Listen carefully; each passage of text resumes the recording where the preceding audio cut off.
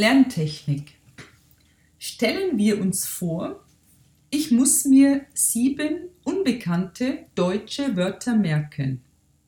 Pfeil, begeistert, übergewichtig, violett, Müllhalde, Ente, hüpfen.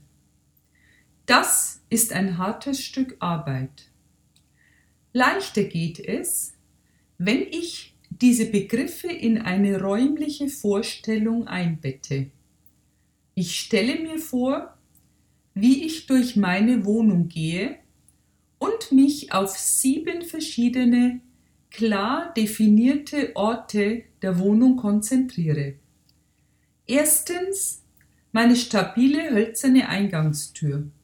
Zweitens mein weißer Garderobenschrank mit dem großen Spiegel. Drittens mein Arbeitszimmer mit dem Computer und dem drehbaren Schreibtischstuhl. Viertens das Kinderzimmer mit dem bunt bemalten Schaukelpferd. Fünftens mein Wohnzimmer mit der großen Palme in der Ecke. Sechstens die Küche mit dem großen runden Tisch. Und siebtens das Badezimmer mit der riesigen hellblauen Badewanne.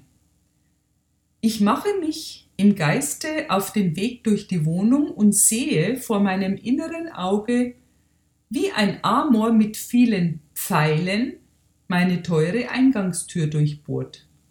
Aus dem Spiegel meines Garderobenschranks grinst mir begeistert ein weißes Monster, ein Geist, entgegen. Der Schreibtischstuhl im Arbeitszimmer ist begraben unter einer gigantischen, widerlich stinkenden Müllhalde. Und im Kinderzimmer hüpft das Schaukelpferd ohne Reiter auf und ab.